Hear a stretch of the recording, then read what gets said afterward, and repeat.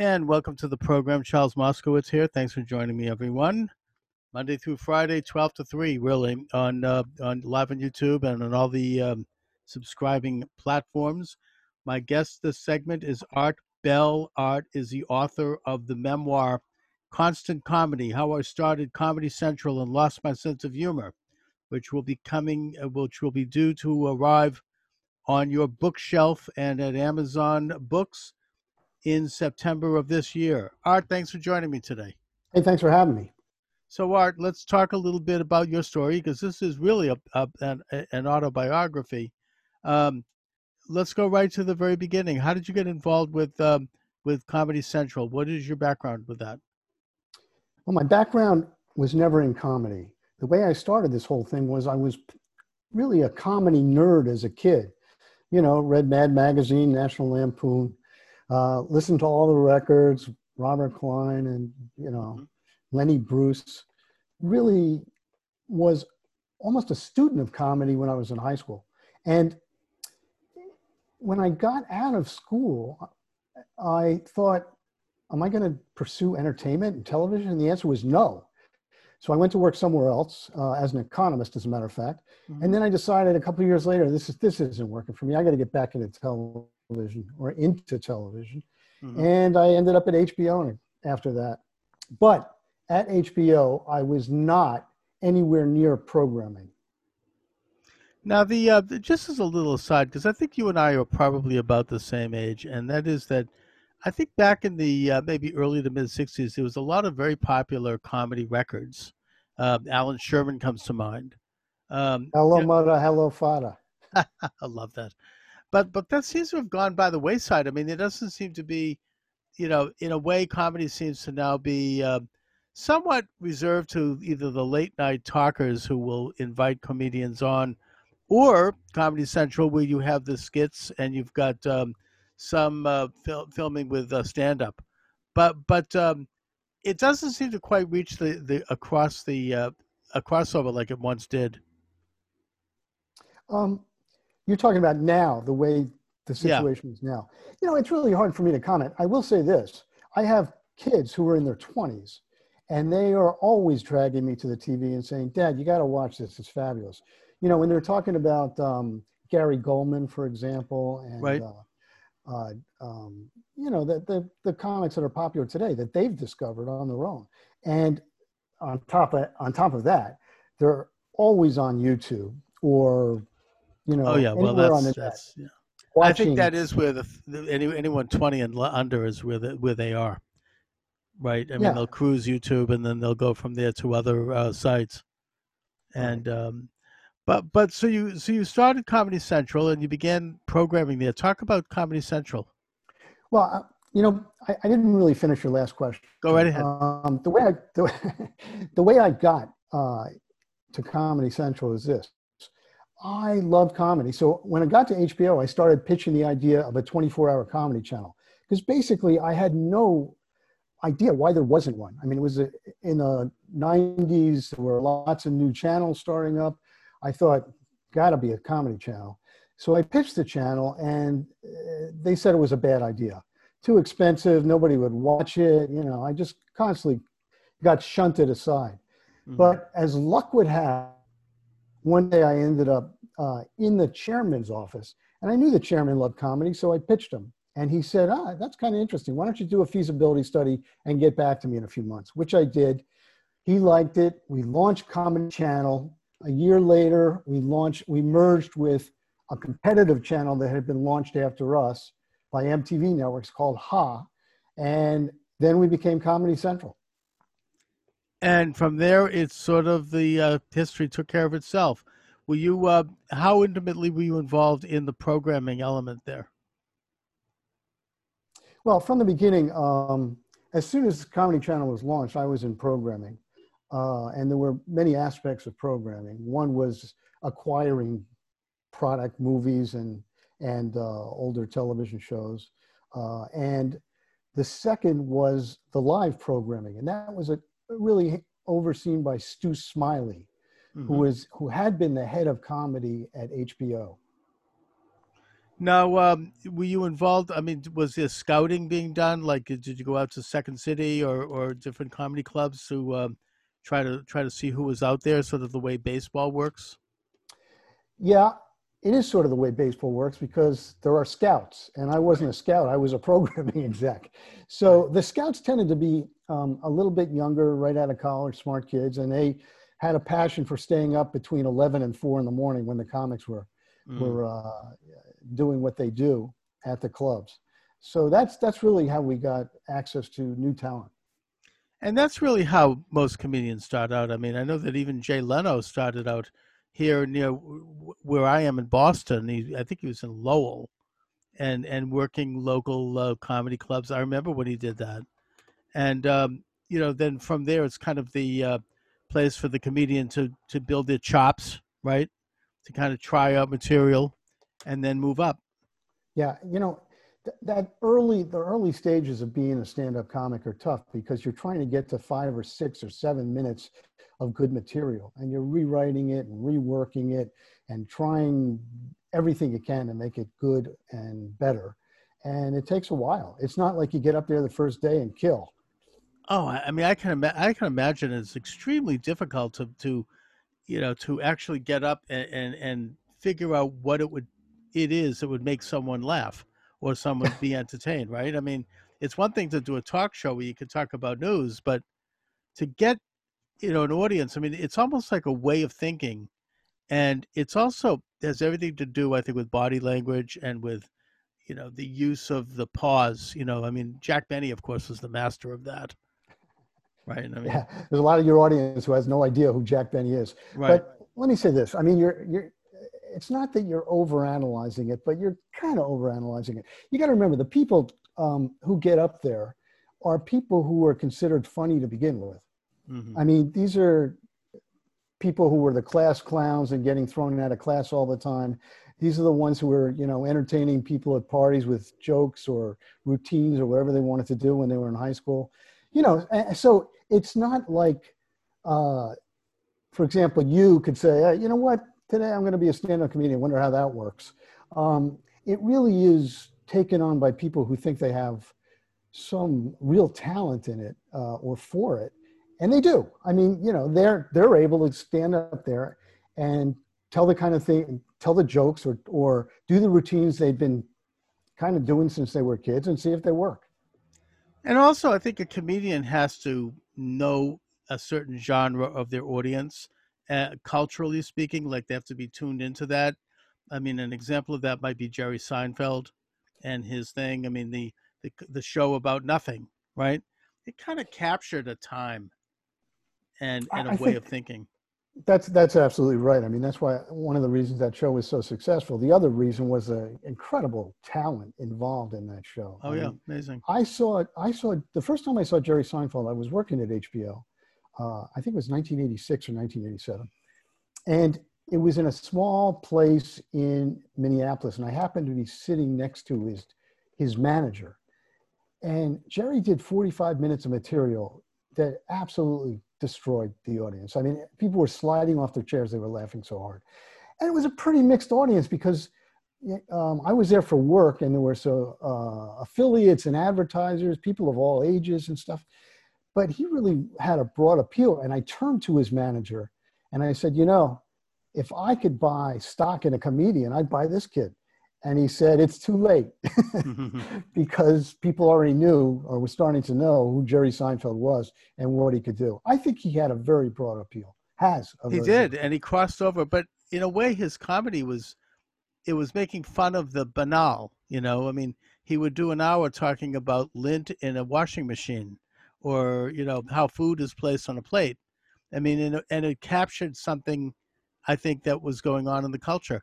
Um, Also, comedians traditionally are the court jesters. I mean, this is a tradition that goes back to medieval times when the court jester would be allowed to say things that ordinary people couldn't say in the presence of the prince and get away with it. And that's sort of the role I think that well, certainly Johnny Carson played and Jack Parr, but all of the late night guys do that. Well, I think that's right. I mean, I always think of comedians and comedy generally as sort of reflecting a point of view with a comedy slant. But really, it's really looking. These comedians are looking at society and regurgitating it for us, so that we can look at it from a different perspective. It's interesting you talk about comedians saying things they couldn't say. You know, we go back to Lenny Bruce, Oh who yeah. was arrested on stage Hmm. several times, or lots and lots of times. Yeah. And then you fast forward to television comedy on Carson, on Sullivan in those days. It had to be clean. They had to work clean, and they pretty much had to stay away from very controversial topics. Hmm. One exception to that, I always thought, was Richard Pryor. The first time I saw him on Ed Sullivan, I actually write about it a little bit in Hmm. the book. He did a bit about being African American and, you know, having a tough time on the playground as a kid. And Sure. I thought, man, that is really, really smart. It was very funny. But the point is, so that they had to work clean. Then HBO comes along and adopts comedy. And remember, HBO's whole pitch was uncut and uncensored. So now you get George Carlin and Mm. Robert Klein and Billy Crystal and Robin Williams and Whoopi Goldberg doing whatever they want, essentially. I mean, you know, I'm exaggerating. Those shows were very highly produced and rehearsed and everything else, but they could say what they wanted. They could use foul language. They could talk about verboten subjects. And that really moved comedy way ahead in terms of television.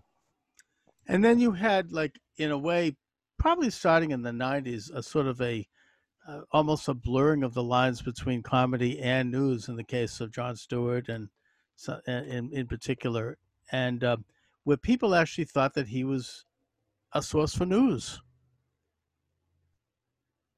right? I mean, it was sort of Yeah, a that's different. right. And that's a tribute. That's a tribute to, yes, the format, but it's also a tribute to John. I mean, he Mhm. was spectacular at it from the get-go. Oh yeah, for sure. And I think that's partly because he's smart and he's empathetic, and he is a good person to deliver information, and he's very funny. So interesting you should bring it up, because Comedy Central had a history of comedy and news combination before The Daily Show. In 1992, we did our first, what we called the State of the Union Undressed. State of the Union Undressed, what we did is we took the State of the Union delivered by the president live. We took the live feed, and we had comedians commenting over it and making jokes and comments as the speech was going on. And that was kind of, that was kind of unheard of. And it brought in a lot of young people to the State of the Union address who otherwise wouldn't have been there. And you'll never guess who was the first host of the State of the Union address. I would not guess who. Al You. Franken. Ah, okay. Well, he was a writer for Saturday Night Live, and he was pushed the envelope. I mean, a lot of the skits that he wanted to do were not. They were too racy for them, from what I understand. Yeah. And Saturday Night Live, of course, really almost institutionalized political satire. Um, but in my opinion, I think it's kind of gone too far with Trump, only because they seem to have lost his sense of humor. I mean, it's so nasty and so, like, overtly political that at some level people think it's funny and they laugh because they think they're supposed to laugh, but it's not funny and it's backfiring on them, I think. Well, I respect your opinion. It's hard for me to really say. I mean, what Right. people find funny in political humor is dependent on so many things, including your point of view on politics. For sure. So some people, as I said, they like the way their view of the world is reflected through that kind of comedy. And the people who don't view the world that way don't find it so funny. Whether That's you're true. getting tired of it or not is another story. I think we're all getting a little tired of politics, period. But 'tis the Right. season, right? Oh, for sure. And also, ethnic humor is something that went way out of style, obviously, after World War II. You know, before then, you'd have people making comedy skits with Hitler. Um, but it kind of began to make a comeback, I think, with people like Jackie Mason, who could make fun of Jews because he was a Jew and he could do it fun, very in a very kind of a positive way. But yet at the same time, he was able to do criticism um, through a comedic lens. And I think since then, you have a lot of that. What do you think? Um, I think ethnicity has been always been a large part of the comedy scene. I think that you mentioned Jackie Mason. I mean, you go back to the Borscht Belt comics, and he Mm-hmm. was one of them. And most of them were Jewish, and they had all kinds of fun with Yep. their ethnicity and describing to their audience their lives, which reflected their audience's lives in very funny ways. I'm particularly fond of Alan King, actually, from that Yes. era. Mm-hmm. And I think that another example, again, I mentioned it, is Pryor, Richard Pryor, who's, Oh yeah. got to be considered, if not one of the top five, the best stand-up comedian and one of the best comic talents ever. I mean, he was Oh, just absolutely. spectacular. He really, we could do an hour on Richard Pryor, and I'm not the world's foremost expert, but he went through a lot of different phases of examining the Black experience in America He did. based on his experience. And he not only communicated with the African American audience, but with everybody. Oh yeah. And it was universal themes. I mean, which was ultimately what made it what it was. And plus, he was a trailblazer, and then he opened the door for black comedians who, have just learned from him and have continued it to this day. Um, you know, Yeah, Red Fox and Mom's Mabley just had a heart attack when you said that. well, They preceded him by so much. well, that's true. I mean, it goes way back, of course. I mean, but he kind of he was a breakthrough I take figure. your point. Yep. So where do you think comedy is today? I don't think comedy is very far from where it always has been. I mean, interestingly, Comedy Central is what, 30 years old? Right. That's a long time. That's a big run. That's a big Incredible. run for a comedy entity. Okay, now let's look at Saturday Night Live. I don't even know. What are they, 40 years old? I I think mean, they started like late '70s. I remember yeah, the right, first, right, I mean, the first political thing they did was Chevy Chase making fun of Gerald Ford, right? And that was '75. right. So And my point is, that's been around forever, and it's been a staple of comedy. As a matter of fact, at Comedy Central, that was one of the first acquisitions that we made. Was the library, was the SNL library, and previously those things had not been seen again. oh, that must be So worth we a bought fortune them. today. We put Right. I don't. To us, believe me, it was a fortune. I think we had to mortgage our souls to get that stuff, but it was very important to us because it was, an important part of comedy. Of But my course. point is, you got Comedy Central not surviving, thriving. You got Saturday Night Live is thriving. I mean, these are pretty much stakes in the ground for comedy. And then, some of the comedians today harken back to Seinfeld, I think, and some of the other comics. They're not, listen, there are comics who are really departing, and I am not an expert on today's comedy scene, but, some of the younger comics are not doing sort of the same kinds of things as Seinfeld does or did, but some of them are. So again, I think comedy reinvents itself constantly, but circles around the same place. Yeah, of course. I mean, it's a mirror reflection of our society. It allows us to enjoy kind of a reportage that's not otherwise allowed in straight thinking, and that's important. It goes back. I mean, it's probably in ancient times they had comedians. I mean, it's an organic entity. It's an institution. So just to wrap it up, talk a little bit about your book. It's coming out in September. What are the highlights that we should expect? Well, let me say that Constant Comedy, How I Started Comedy Central and Lost My Sense of Humor, is a memoir. Okay, so Hmm. it's really the story of getting Comedy Channel and Comedy Central up and running against incredible odds from my point of view.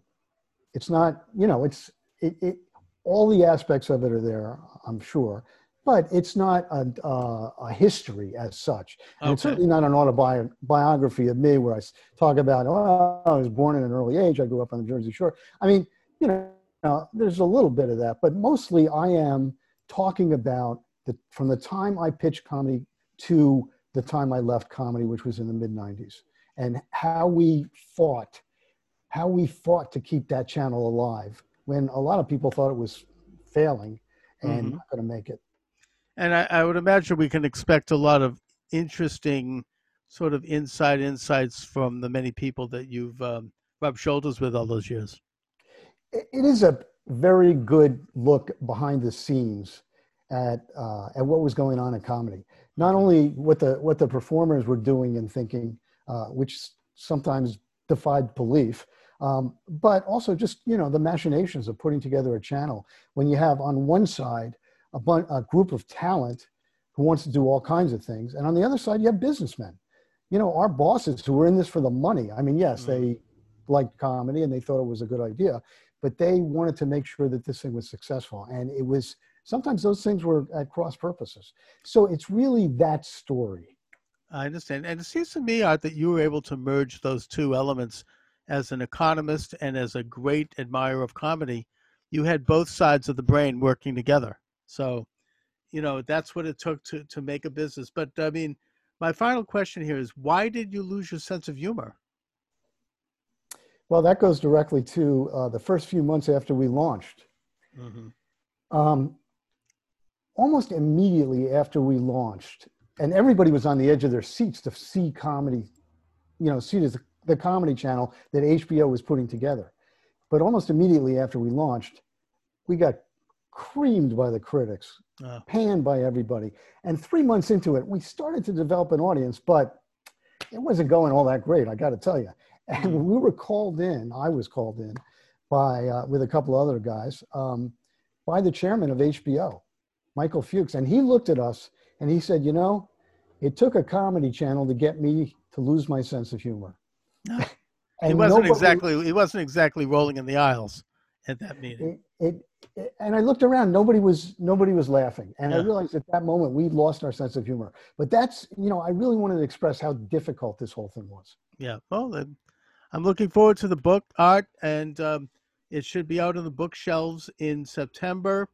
Art Bell is It is it is yep. available for pre Oh, so then it's already now on available on Amazon. Amazon? So you can look it up. Excellent. Yes, Okay, so for Art Bell's pre-order. pre-order on Amazon then. Art Bell's the author of the memoir Constant Comedy: How I Started Comedy Central and Lost My Sense of Humor. Listen, Art, I really want to thank you for joining me today.